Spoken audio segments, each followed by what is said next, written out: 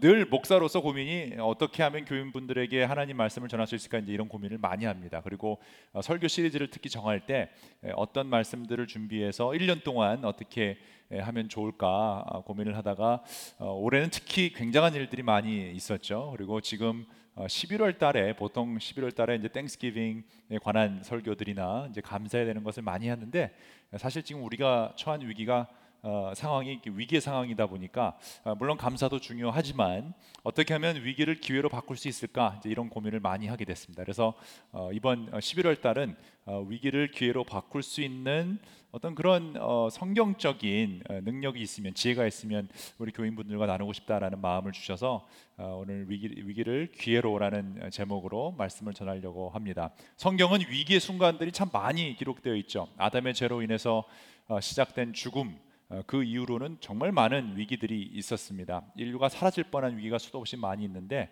지금 우리가 겪고 있는 이 팬데믹도 위기지만 그것보다 훨씬 비교 안 될 만큼 힘들었던 그 위기의 순간들을 지내온 사람들이 하나님의 백성들이었습니다. 이집트의 노예로서 수백 년을 살다가 광야로 나왔는데 거기서 위기를 맞이하죠. 40년 동안 위기 가운데 살았습니다. 또 많은 전쟁의 위기 속에서 이스라엘 민족은 거의 죽을 뻔했던 적도 있고요.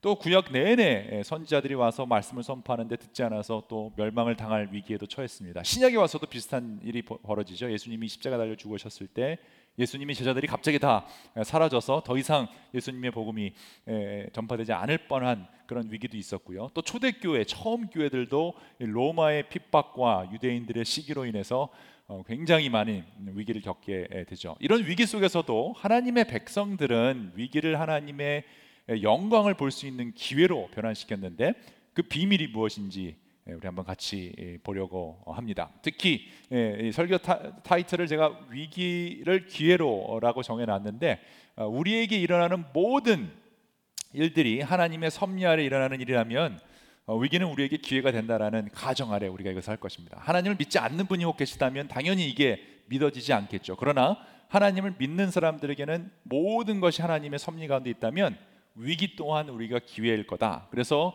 위기를 이렇게 해봤어요. 위기회, 우리에게 주어진 기회. 이 기회를 어떻게 잡을 수 있는지에 대해서 같이 한번 말씀을 보겠습니다. 앞으로 4주 동안 특별히 이 말씀을 같이 볼 텐데요. 하나님의 사람들이 어떻게 바꿀 수 있었는지, 그리고 그 핵심은 결국 이제 미리 알려드리자면 용기인데 우리가 이 용기를 통해 어떻게 하면 위기를 기회로 바꿀 수 있을지 한번 보도록 하겠습니다. 특별히 이 용기 있게 살았던 네 인물을 볼 텐데요. 모세와 다윗과 느헤미야 그리고 에서를 통해서 위기의 순간을 어떤 용기로 기회로 바꾸었는지를 같이 보도록 하겠습니다. 오늘은 첫 번째 시간으로 모세에 대한 얘기, 하나님과 딜을 하십시오라는 제목으로 같이 말씀 보겠습니다. 여러분 이 딜 하는 거 좋아하시죠? 특히 딜을 많이 할 때가 뭐 차를 사러 갈 때 아니면 이런 시장에 갔을 때, 예전에 그런 일이 많이 있었어요. 한국에 가면 동대문 시장, 제가 어렸을 때만 해도 가면 무조건 흥정을 해야 된다라고 배웠어요. 왜 그런지 모르는데 가격을 부르면 무조건 그거의 반값을 불러야 된다. 이렇게 흥정을 많이 했던 적이 있습니다. 요즘이야 뭐 다 균일가로 되어 있기 때문에 그런 흥정할 필요가 없겠지만 예전에는 참 그런 흥정을 딜을 많이 하죠. 그런데 이 흥정하는 거에 있어서도 용기가 많이 필요합니다. 어떤 이 배짱이 없으면 딜을 할 수가 없습니다. 조금의 뻔뻔함도 있어야 되고요. 내가 뭔가를 알고 있다, 원가를 알고 있다라는 어떤 자신감도 보여주어야 할 겁니다. 또 내가 원하는 가격이 아니면 구입하지 않을 것이다라는 어떤 배짱도 부려야 되고요. 그리고 설령 이 딜이 성사되지 않아도 나는 괜찮다라는 여유도 보여줄 수 있어야 됩니다. 이 모든 딜을 하기 위해서는 용기가 필요합니다. 성경에서 가장 용기 있게 딜을 잘한 사람이 있습니다. 그 사람이 바로 모세입니다. 성경에 보면 뭐 딜을 한 사람들이 많이 있는데 그 중에 모세만큼 직접적으로 하나님과 1대1로 특히 목숨을 걸고 딜한 사람은 없습니다. 그만큼 무모하리만큼 용감했던 사람이 모세였습니다. 오늘 본문은요, 하나님을 상대로 한 모세의 무모한 흔적 이야기가 기록되어 있습니다. 그 어떤 딜보다도 괜찮았던 베스트 딜을 다루고 있습니다. 이스라엘 백성의 죄악으로 말미암아 완전히 멸망당하는 그 최악의 상황에서 오히려 하나님의 영광을 볼 수 있는 기회로 잡았던 그 사람, 이 모세가 이렇게 마지막으로 하나님께 딜을 할 장면 33장 18절에 나옵니다. 저에게 주님의 영광을 보여주십시오. Show me your glory. Show me your glory. 이게 모세가 하나님께 던졌던 마지막 딜의 내용입니다. 사실 이것만 보면 이게 왜 굉장한 딜인지를 우리가 알 수가 없죠. 뭐 하나님의 백성이 영광을 보여달라고 하는 게 뭐 그게 큰 기도 제목이 아닐 수 있습니다. 그런데 이 모세가 처해 있었던 상황, 이스라엘 백성의 상황, 그리고 하나님의 어떤 그 상태를 보면 이게 굉장한 딜이구나라는 것을 알 수 있습니다. 자, 그렇다면 한번 모세 상황 속으로 우리가 한번 먼저 들어가 보도록 하겠습니다. 출애굽기 32장과 33장은요, 이 아담과 하와의 선악과 사건 이후에 성경에서 기록한 최악의 사건이 기록되어 있습니다. 하나님의 임재와 영광을 상징하는 하나님의 산, 신의 산이라고 부르는데, 신의 산에서 모세가 하나님의 율법을 받고 있는 그 상황에서 이스라엘 백성이 어마어마한 실수를 저지르게 되는데, 그것은 바로 십계명의 첫 세 계명을 어기는 일이 일어납니다. 금송아지의 사건입니다. 하나님은요, 이스라엘 백성을 이집트에서 구해내시죠. 그들의 눈물과 고통을 기억하셨습니다. 그래서 그들을 끌어내서 광야 생활을 통해서 노예 해방을 선포하셨습니다. 광야를 건너 하나님의 백성이 살아갈 약속의 땅으로 인도하셨습니다. 그 과정을 기록한 책이 출애굽기인데, 그 출애굽기에서 가장 중요한 하이라이트가 하나님이 자신을 소개하는 장면입니다. 근데 하나님이 자신을 어떻게 소개하냐면, 나는 난데 어떤 나냐면 너희들을 구출해낸 나야 라고 설명합니다. 그러니까 하나님에게 있어서 나는 너희를 구원해낸 하나님이라는 사실이 굉장히 중요합니다. 그래서 3장과 6장에 걸쳐서 두 번 나오는데, 6장에서 하나님이 이렇게 얘기하세요. 그러므로 너는 이스라엘 자손에게 말하라. 나는 주다, I am who I am, 야훼, 여호와라고 얘기하십니다. 그 여호와가 누구냐? 나는 이집트 사람들을 너의 강제로 부리지 못하게 거기에서 너희를 이끌어내고 너희를 건지고 너희를 구하여 내겠다라고 합니다. 이 세 가지가 중요한데요.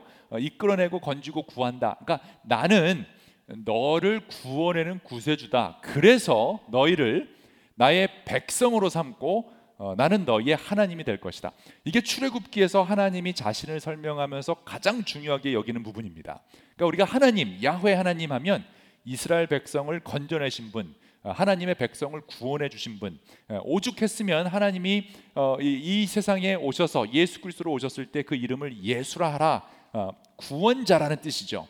그래서 그 구원에 대해서는 굉장히 중요한 포인트를 가지고 있습니다. 그래서 하나님은 이스라엘 백성을 10가지 재앙을 통해서 구출해 내시고 출애굽하신 후에 낮에는 구름기둥, 밤에는 불기둥으로 이들을 인도해 내시죠. 그러니까 하나님이 구원하신 하나님이라는 것을 끊임없이 보여주십니다. 말로만 한 게 아니라 실적인 상황을 바꿔주시면서 그렇게 해주시죠. 홍해가 앞을 가로막고 있었을 때는 홍해를 갈라주십니다.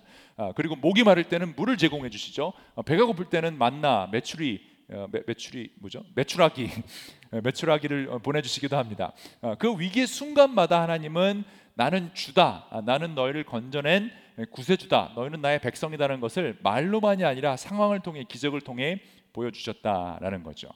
그 야훼 하나님이 다른 건 다 모르겠는데 너희가 꼭 지켜야 될 것이다. 이제 십계명이에요. 그 십계명을 주시는 그 상황에 지금 이스라엘 백성이 하나님의 말씀을 어기게 되는 거죠. 특히 첫 세 계명 여러분 기억하십니까? 첫 번째가 나 외에 다른 신을 섬기지 말라. 그다음에 우상을 만들지 말라. 그리고 나의 이름을 망령되게 일컬지 마라. 함부로 사용하지 말라. 이 세 가지를 32장을 보면 이스라엘 백성이 정면으로 어기게 됩니다. 신의 산에 하나님 만나러 올라간 모세가 40일 동안 소식이 없자 이스라엘 백성이 굉장히 불안해하죠. 그래서 모세의 형인 아론에게 와서, 2인자였는데요, 아론에게 와서 모세가 어떻게 됐는지 모르니까 우리가 불안하다, 우리가 불안하면 안 되니까 우리를 이끌어낸 그 신을 보여달라라고 요구를 합니다. 평소에 사람들의 불만 불평을 굉장히 두려워했던 아론은 그 순간 일생일대의 최악의 실수를 저지르게 되는데, 그게 바로 금송아지를 만드는 사건이었습니다. 32장 4절에 이렇게 되어 있어요. 아론이 그들에게서 그것을 받아 녹여서 그 녹인 금을 거푸집에 부어 송아지상을 만드니 그들이 외쳤다. 송아지상을 만든 이유는 이집트에서 그 송아지상이 그들을 지켜주는 수호신의 역할, 미신적인 그게 분명히 있었기 때문에 400년 동안 이 젖어 있었던 이 사람들에게 가장 확실하게 보여줄 수 있는 상징적인 동물은 신의 모습은 이 송아지였습니다. 그러니까 황금 송아지를 만든 거죠. 그리고 이렇게 외칩니다. 이스라엘아, 이 신이 너희를 이집트 땅에서 이끌어낸 너희의 신이다. 이 사건이 정말 심각한 이유는요, 나 외에 다른 신을 섬기지 말라라는 걸 어겼죠. 우상을 만들지 말라, 이것도 어겼습니다. 그리고 나의 이름을 지금 함부로 사용한 거죠. 왜냐하면 이집트 땅에서 이끌어낸 너희의 신, 이게 아까 말씀드린 그 야훼 하나님, 그 하나님의 이름인데, 하나님은 그냥 나야, 나는 다른 설명할 수가 없어, 이름이 없어. 근데 나는 너희를 이집트에서 이끌어낸 바로 그 분이야 라는 것을 함부로 사용하게 되죠. 금송아지가 이스라엘 백성을 이집트 땅에서 이끌어낸 너희의 신이라는 선포를 통해 야훼 하나님을 정면으로 모독한 사건이 바로 이 사건입니다. 하나님이 가장 프라우드하게 여기시는 그 부분, 구원자라는 그 사실, 그 이름을 예수라고 부른 바로 그 부분을 이 사람들은 정면도로 도전을 한 거죠. 움직이지도 못하는 그 금송아지 우상이 하나님의 가장 중요한 정체성인 구원 사역을 가로챈 사건이 바로 이 금송아지 사건입니다. 그러니까 여러분, 하나님 마음이 얼마나 상하셨냐면요, 그렇게까지 인도하고 보여주셨고 약속을 지켜주셨는데 지금 이들이 금송아지를 만들어 놓고 우리를 이끌어낸 그 신이다라고 하고 있으니 얼마나 그 마음이 아프셨고 또 화가 나셨겠습니까? 그래서 하나님이 모세에게 이렇게 얘기하십니다. 어서 내려가 봐라. 내가 이집트 땅에서 이끌어낸 너의 백성이 타락했다. 이건 굉장하죠. 지금 하나님은 이스라엘 백성이 나의 백성이라고 부르셨잖아요. 근데 지금 너무 화가 나서 이건 내 백성이 아니다, 너 백성이다, 네가 이끌어낸, 이렇게 표현을 하죠. 근데 더 황당한 것은 뭐냐면 하나님이 이렇게 말해놓고 화가 난 거예요. 니네 사람들이야, 나 관여하고 싶지 않아. 그런데 그 뒤에 또 바로 이렇게 얘기해요. 그들은 내가 그들에게 명한 것을 이렇게 빨리 벗어나서, 내가 명한 것을 이렇게 벗어나서 타락했다라고 얘기하죠. 스스로 숫송아지 모양을 만들어 놓고 절하고 제사를 드리고 이스라엘아, 이 신이 너희를 이집트 땅에서 이끌어낸 너희의 신이다 하고 외치고 있다. 여러분, 하나님의 그 마음이, 진노하심이, 상심이 느껴지십니까? 이집트에서 이끌어낸 너의 백성, 니네 사람들이라고 분노하시면서 내가 명한 걸 지키지 않았다. 그러니까 지금 왔다 갔다 하시는 거죠. 여러분, 그런 경험 해보셨는지 모르겠어요. 정말 내가 공을 들여서 어떤 사람한테 너무 잘해줬는데 그 사람이 공을 나한테 돌리지 않고 엉뚱한 사람에게 돌리면 굉장히 뻘쭘합니다. 그래서 내가 잘해줬는데, 내가 전도했는데, 내가 먹였는데, 내가 돈을 줬는데, 내가 선물해줬는데 이 사람은 엉뚱한 사람한테 나중에 간증할 때 저 사람 때문에 내가 이렇게 됐다, 굉장히 기분이 나쁘죠. 그런데 또 그 앞에서는 쿨한 척, 뭐 괜찮은 척합니다. 그런데 속으로는 내가 해준 게 얼만데 도대체 저럴 수가 있을까? 그걸 배응망덕한 사람, 놈, 이렇게 부르죠. 배응망덕하다, 어이가 없는 거죠. 이거 어떻게 비교할 수 있을까요? 마치 그런 상상을 해봤어요. 제가 저희 집에 개미 한 마리가 들어왔는데 거미줄에 걸렸어요. 조금 있으면 이제 죽는데 제가 불쌍해서 그 개미를 건져줍니다, 살려줍니다. 근데 그 개미가 나한테 감사하는 것이 아니라 엉뚱한 다른 거미한테 절하고 감사하면서 저를 욕하는 거예요. 그거 얼마나 황당하겠어요. 내가 그 개미를 구해줬는데. 그럴 때 어떤 생각이 듭니까? 그냥 확 죽여버릴 걸, 괜히 살려줬다, 이런 생각 들죠. 하나님이 지금 그러시는 거예요. 하나님이 바로 이 다음에 그래서 이렇게 얘기하십니다. 주님께서 다시 말씀하셨다. 나는 이 백성을 살펴보았다. 이 얼마나 고집이 센 백성이냐. 이제 너는 나를 말리지 말라, 관여하지 말라라는 거예요. 내가 어떻게 할 거냐면 그들을 쳐서 완전히 없애버리겠다. 그 대신에 모세, 너를 통해서 내가 새로운 백성을 만들겠다, 이렇게 얘기합니다. 그러니까 하나님이 지금 딜을 하시는 거죠. 이 백성은 타락했어, 소망이 없어, 그냥 죽여버리고 모세, 너는 마음에 드니까 내가 너를 통해서 새로운 백성을 만들어 줄게. 이건 어마어마한 오퍼죠. 지금 이 모세한테는 굉장한 오퍼를 하고 있는 겁니다. 개미만도 못한 이스라엘 백성에게 위기가 다가온 것이죠. 말씀으로 온 우주를 만드신 하나님 앞에서 이들은 한숨거리도 되지 못하죠. 하나님이 진노하시면 땅이 흔들리고 산이 무너지고 별이 사라지는 그런 분이십니다. 지금 완전히 이들은 하나님 앞에서 사라지는 위기에 다가온 것이죠. 얼마나 화났으면 모세 보고 상관하지 말라, 너는 말리지 말라라고까지 하셨겠습니까? 바로 이런 상황에서 모세가요, 일생일대의 딜을 하나님께 하는 건데 세 가지 딜을 얘기합니다. 이 세 가지가 굉장한 건데 첫 번째 딜이 뭐였냐면요, 이렇게 말씀하시는 하나님을 향해 이렇게 얘기합니다. 슬픕니다. 이 백성이 금으로 신상을 만듦으로 큰 죄를 지었습니다. 그러나 이제 주님께서 그들의 죄를 용서하여 주십시오. 그렇지 않으면 저의 이름을 주님의 거룩하신 책에서, 그 생명의 책에서 지워 주십시오. 여러분, 이거 어마어마한 지금 딜을 하고 있습니다. 하나님이 내 얘네도 죽여버리고 너를 통해서 새로운 민족 만들어줄게. 그러면 그 민족의 조상이 아브라함이 아니라 이제 모세가 되는 거예요. 어마어마한 딜인데 모세는 지금 하나님 이들을 용서해 주십시오. 아니면 나를 죽여주십시오. 이렇게 얘기하는 겁니다. 이 둘 중에 하나를 해달라는 거죠. 아주 당돌한 흥정입니다. 지금까지 하나님 앞에서 이런 무모한 흥정을 한 사람은 없습니다. 복을 달라며 씨름했던 야곱 정도 있을까요? 아니면 나는 차라리 죽여주십시오라고 했던 욥이나 요나 정도가 있을까요? 그들의 흥정은요, 모세에 비하면 이건 그냥 애교죠. 모세는 지금 목숨을 걸고 하나님이 분명히 말씀하셨죠. 말리지 말라. 나는 너를 통해서 새로운 민족을 만들 거야. 그런데 모세는 그들을 용서해 주든지 아니면 나를 죽이든지 둘 중에 하나 해달라라고 얘기하는 거죠. 더 놀라운 것은요, 모세의 이 당돌한 딜이 여기서 끝나지 않는다라는 거예요. 용서해 주든지 죽여달라든지 하던 그 딜에 하나님이 놀라셨는지 아니면 어이가 없었는지 순간 당황하셨는지 아니면 기특하셨는지 이 개미만도 못한 이스라엘 백성을 용서해 주시기로 결정합니다. 그 대신에 하나님이 이렇게 이야기하시죠. 그런데 용서는 해주되 내가 더 이상 같이 갈 수 없다. 그 약속의 땅 가는 거 내가 약속은 했으니까 내 천사를 보내서 같이 가게 해줄게. 가 그냥. 근데 나는 더 이상 같이 갈 수 없어 라고 얘기를 하죠. 이때 모세는요, 이걸 그냥 받아들였어야 되죠. 용서해 주시는 게 어딥니까? 이들은 죽어야 마땅한데 모세의 딜을 통해 용서받고 살아났으니 약속의 땅으로 가면 이제 됩니다. 훌륭한 딜을 이룬 것입니다. 이 정도만 해도 감사 여기고 넘어가야 돼요. 그런데 하나님이 함께 가지 않고 천사를 보내준다는 그 말에 모세는 두 번째로 하나님에 대한 딜을 하기 시작하는데, 그것이 뭐냐면 주님께서 친히 우리와 함께 가지 않으시려면 우리를 이곳에서 떠나 올려보내지 마십시오라고 얘기합니다.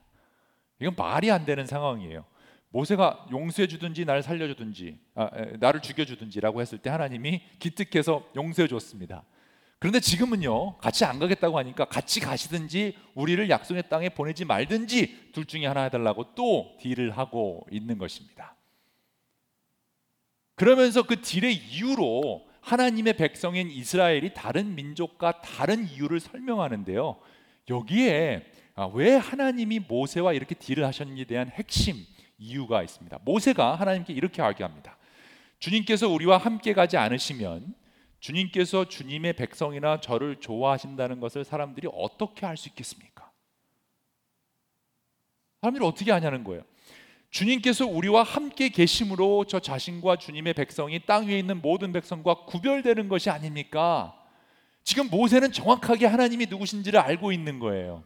모세가 사용할 수 있었던 최선의 카드를 사용하고 있어요. 모세는 하나님을 깊이 경험한 사람이에요. 깊이 알고 있어요. 그래서 인생의 목적도 정확히 알고 있었습니다. 그것이 뭐냐면 우리의 목적은 적과 꿀이 흐르는 그곳에 가는 게 아니라는 거예요. 우리의 목적은 어떤 성공을 이루는 것, 어떤 기업을 이루는 것, 어떤 목표를 향해 그걸 달려가는 게 목적이 아니라 우리 인생의 목적은 하나님과 함께 하는 것, 하나님이 함께 주셔야 우리의 인생이 의미가 있다는 것을 정확히 알고 있었죠.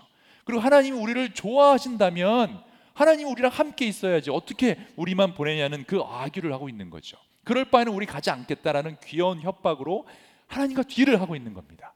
하나님의 속성을 잘 알고 있었기 때문에 가능했던 용기 있는 흥정이죠. 여러분, 여기서 우리가 중요한 걸 하나 배울 수 있는데요, 우리의 인생길에 있어서 가장 중요한 것은요, 하나님이 함께 하신다라는 것입니다. 모세는 그걸 알았습니다. 그래서 가장 중요한 임마누엘을 달라고 얘기하는 거예요. 다른 무엇보다도 하나님이 함께 하시지 않으면 우리는 가지 않겠다, 나는 아무 의미가 없다라고 하나님께 흥정을 한 거죠. 그러자 아주 놀라운 일이 벌어집니다. 하나님은 이런 모세의 당돌함에 또 놀라셨는지 당황하셨는지 아니면 기특하셨는지 모세의 그 딜에 응해 주시는데요, 어떻게 응해 주시냐면 말도 안 되게 응해 주십니다. 성경에 유일하게 기록된 내용인데요, 하나님이 어떻게 표현되어 있냐면 출애굽기에 보면 마치 사람이 친구를 대하듯 하나님이 모세를 대하셨다라는 기록이 나와요. 그러니까 하나님이 모세를 친구처럼 여기셨다라는 거, 이게 얼마나 대단한 겁니까? 그리고 뭐라고 하시냐면 주님께서 모세에게 친구처럼 얘기하시면서 이렇게 얘기하십니다. 내가 너를 잘 알고 또 너에게 은총을 베풀어서 내가 요청한 이 모든 것을 다 들어주마. 제가 하나님으로부터 듣고 싶은, 꿈에서도 듣고 싶은 그 음성 중에 하나가 이거예요. 내가 너를 잘 알고 내가 너에게 은총을 베풀어서 네가 원하는 거 다 들어줄게. 여러분 한번 상상해 보세요. 여러분 꿈에 하나님이 나타나서 내가 너 원하는 거 다 들어줄게 라고 하면 여러분 뭐라고 하시겠습니까? 너 원하는 거 다 들어줄 거야. 뭘 원해? 여러분 어떻게 생각하십니까? 무슨 대답을 하시겠습니까? 금송아지 죄악으로 인해 전멸할 위기, 벌어질 위기에서 모세는 하나님과 담대히 딜을 함으로 그들을 구해낸 거죠. 위기를 기회로 변하게 만든 것입니다. 그런데 더 놀라운 것은 하나 더 남아있는데, 이게 뭐냐면 모세의 용감한 딜은 여기서 끝난 것이 아니라 마지막 세 번째 딜에서 끝나는데, 하나님과 함께하는 것에 올인한 모세가요, 하나님으로부터 모든 것을 다 들어준다는 음성을 듣자마자 바로 이렇게 흥정을 하는데, 아마 여러분이나 저 같았으면 이렇게 얘기했을 것 같아요. 하나님이 원하시는 걸 다 들어준다. 그러면 지금 내가 원하는 어떤 사업에 관한 일, 아니면 재정적인 일, 아니면 집에 관한 일, 자녀에 관한 일, 이런 걸 얘기했겠죠. 그런데 모세는 이렇게 얘기하죠. Show me your glory. Show me your glory. 우리는 show me your money 이렇게 얘기할 텐데, 하나님은 show me, 모세는 show me your glory 얘기하죠. 주님의 영광을 보여주십시오. 여기 굉장한 신앙의 비밀이 담겨져 있습니다. 아직 예수님을 잘 모르시는 분이 있다면 여러분, 굉장한 복음이 이 안에 숨겨져 있고요, 예수님을 믿으시는 모든 분들은 이 열쇠를 가지고 우리의 삶을, 인생을 풀어가야 됩니다. 그건 뭐냐면, 모세는 죽음의 위기를 하나님의 영광을 볼 수 있는 기회로 잡았다라는 부분이에요. 위기를 기회로 잡았는데 어떤 기회였냐면 하나님의 영광을 볼 수 있는 기회로 여겼습니다. 그 결과 모세와 함께 있었던 이스라엘 백성은 용서받은 것뿐만이 아니라, 살아난 것뿐만이 아니라 하나님과 함께 동행하는 놀라운 경험을 하게 되고요, 모세는 하나님의 영광을 직접 보게 되는 은혜를 받게 됩니다. 성경의 최악의 사건, 금송아지 사건의 위기를 하나님의 영광을 볼 수 있는 최선의 기회로 바꾼 거죠. 하나님의 영광이라고 하는 것은 하나님의 임재하심입니다. 하나님이 누구신지를 더 알고 싶은 것이고, 하나님을 보고 싶어하는 그 마음이죠. 그 영광, 그 하나님 자체, 그 무엇보다도 주님을 원한다라는 그 마음, 하나님을 향한 그 마음을 가진 모세에게 하나님이요, 이렇게 방금 나 말리지 마, 나 없애버릴 거야, 너를 통해 다른 거 만들어줄 거야 라고 했던 그 진노의 하나님이 모세의 그 딜을 통해서 이렇게 바뀌시고 모세에게 이렇게 얘기하십니다. 저에게 주님의 영광을 보여주십시오 하고 모세가 간청하자 주님이 대답하십니다. 내가 나의 모든 영광을 내 앞에 지나가게 하고 나의 거룩한 이름을 선포할 것이다. 나는 야훼, 나는 주다. 다시 그 얘기를 하시는 거예요. 나는 야훼, 나는 여호와 하나님, 나는 스스로 있는 나야. 이스라엘 백성을 건져낸 나야. 그래서 은혜를 베풀고 싶은 사람에게 은혜를 베풀고 불쌍히 여기고 싶은 사람을 불쌍히 여길 거야. 그러나 내가 너에게 나의 얼굴은 보이지 않겠다. 나를 본 사람은 아무도 살 수 없기 때문이죠. 그러니까 하나님의 거룩하신 얼굴을 정면으로 봤다가는 죄악된 인간은 죽을 수밖에 없죠. 이건 존재할 수가 없기 때문이에요. 그래서 하나님 뭐라 그러시냐면, 나를 정면으로 보면 넌 죽으니까 정면으로 보여주진 않을 거야. 나는 내 옆에 있는 그 한 곳, 그 바위 위에 서 있어라. 그리고 나서 이렇게 얘기하십니다. 나의 영광이 지나갈 때에 내가 너를 바위 틈에 집어넣고 내가 다 지나갈 때까지 너를 내 손바닥으로 가려주겠다. 그 뒤에 내가 나의 손바닥을 거두리니 내가 나의 등을 보게 될 것이다. 그러나 나의 얼굴은 볼 수 없을 것이다. 죽음의 위기를 하나님의 영광을 볼 수 있는 기회로 잡은 모세는 살아서 하나님의 모든 영광을 경험하고 하나님의 등까지 본 유일한 사람으로 성경에 기록됩니다. 모세의 용기는 하나님과 딜을 할 수 있었던 용기예요. 근데 이런 당돌한 딜이 가능했던 이유는 모세는 하나님의 영광을 구했던 사람이기 때문이죠. 한번 약속하신 것은 꼭 지키시는 그 하나님, 신실하신 그분, 그 무엇보다 우리와 함께하는 걸 좋아하는 그분을 정확히 알고 있었고, 은혜를 베푸시는 분, 불쌍히 여기시는 분을 알고 있었기 때문에 모세는 그 하나님의 영광을 보여달라라고 얘기를 했고, 모세는 그것을 보게 됩니다. 그래서 위기의 순간에 하나님과 한 그 딜의 마지막 요구가 Show me your glory.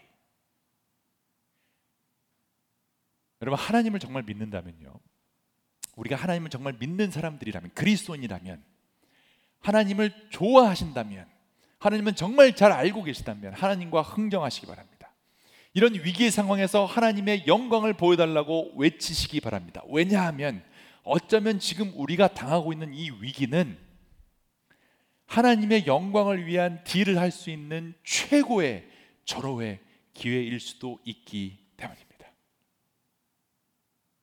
말씀을 마치겠습니다. 하나님이 누구신지에 대해서 잘 알고 있다면 더욱더 담대하게 하나님과 딜을 할 수 있습니다. 여러분이 하나님이 누구신지를 정확히 알고 있다면, 하나님이 정말 믿을 만한 분이라면, 성경에 기록된 그 하나님을 정말 여러분이 믿고 있다면 우리는 하나님과 딜을 할 수 있어야 합니다. 여러분, 하나님이 누구십니까? 여러분 믿고 있는 그 하나님 누구십니까? 그냥 모세의 하나님이에요? 이스라엘의 하나님? 야곱의 하나님? 다 맞죠. 믿는 사람들의 하나님 맞아요. 그런데 가장 중요한 핵심 포인트, 가장 중요한 하나님의 영광의 속성, 아까 구약에서 그 이스라엘 백성에게 가장 중요한 하나님의 속성이 바로 이집트에서 구해내신 하나님이잖아요. 우리는 이집트에서 구원받은 사람들이 아니죠. 우리는 죽을 죄에서 구원받았다. 근데 이걸 어떻게 표현하셨냐면, 우리는 하나님의 자녀가 된 백성이라고 설명하십니다. 그러니까 하나님의 영광스러운 모습의 속성, 핵심 속성은 하나님은 우리의 아버지 되신다라는 거예요. 하나님은 우리의 아버지예요. 예수를 믿으면, 예수님을 구세주로 영접하면 하나님은 우리의 아버지가 되어주신다고 약속하셨어요. 영접하는 자, 곧 그 뜻대로 부르심을 받은 자들에게는 하나님의 자녀가 되는 권세를 주신다라고 약속하셨어요. 우리는 하나님의 자녀가 된 사람들이고 자녀로서 아버지와 딜을 할 수 있는 사람들이에요.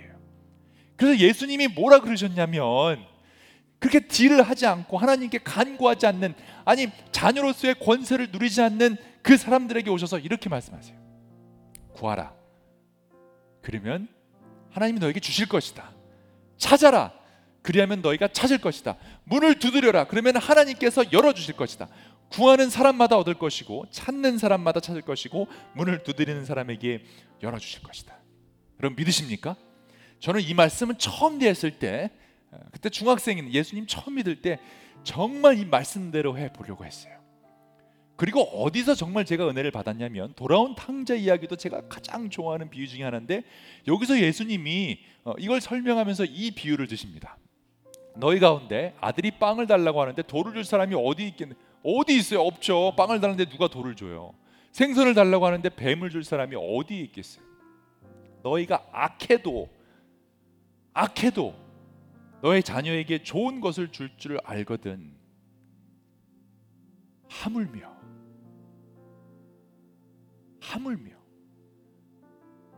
오늘 설교 다 잊어버리셔도 요 하물며 하나만 기억하시면 좋을 것 같아요.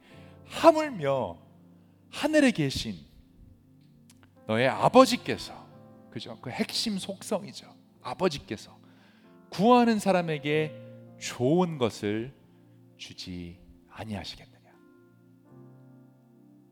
사실 하나님과 이렇게 딜을 하라는 이 설교가 좀 설명이 많이 필요하기 때문에 공격을 받을 수 있는 그런 설교이긴 합니다. 그런데 오늘은 짧은 30분 동안에 여러분에게 그냥 도전하고 싶었어요. 이걸 경험한 분은 이게 무슨 뜻인지 알기 때문이에요. 그리고 저는 안타까워요. 아직 하나님과 이 딜을 해보지 못하신 분들이 계시다면 여러분 꼭 이 딜을 통해서 하나님의 영광을 좀 볼 수 있으면 좋겠어요. 저는 짧은 인생을 살면서 늘 하나님과 딜을 했어요. 왜 그런지 모르겠는데 그냥 딜하는 걸 좋아해서 그런지, 아니면 워낙 블랙 오 화이트, 저는 그냥 yes or no 이런 걸 좋아해서 그런지 하나님과 늘 딜했어요. 대학교를 갈 때도 그랬고, 뭐 신학교 대학원 갈 때도 그랬고, 신학교 갈 때도 그랬고, 목회 결정할 때도 그랬고, 결혼할 때도 그랬고, 아이를 낳을 때도 그랬고, 아이가 아파서 힘들 때도 그랬고, 하나님과 늘 딜을 했어요. 이거 하나님 손해 아닌가요? 하나님 이렇게 해주셔야 하나님의 영광이 드러나는 일 아닌가요? 이렇게 해주셔야 되지 않을까? 하나님 이거 아니면 이거 해주세요 라고 늘 하나님과 딜을 했던 경험이 있습니다. 물론 하나님이 좋은 것을 주신다는 것의 의미가 다 다를 수 있어요. 그렇지만 한 가지 확실한 것은 하나님은 저의 딜에 늘 응해 주셨다라는 거예요. 왜? 아버지니까. 아버지니까. 악한 자들도 자녀에게 좋은 것을 줄 줄 아는데 하물며 하늘에 계신 너의 아버지가 좋은 것을 주지 않겠냐. 최근에 저는 제가 아버지로서 이걸 더 느끼게 되었습니다. 아이들이 온라인으로 지금 학교를 다니고 있으니까 아마 여러분도 지금 그것 때문에 힘드실 거예요. 아이들이 학교를 안 가니까 정말 집 방에서 나오지는 않잖아요. 운동을 안 하니까 제가 별의별 걸 다 해봤어요. 막 협박도 했다가 막 잔소리도 했다가, 근데 운동을 좀 하면 좋겠다, 말을 안 들어. 그래서 마지막 방법으로 이제 돈을 왜냐면 애들은 자꾸 저한테 쇼미 어머니 이러니까 돈을 가지고 그렇게 얘기했어요. 오케이, 저희 집에 이제 자전거가 있거든요. 이제 자전거 타는 게 있는데 엑서사이즈 하는 게 자전거로 2마일 마일리지 프로그램을 도입했습니다. 황간의 마일리지 프로그램이라고 2마일을 가면 1불을 준다.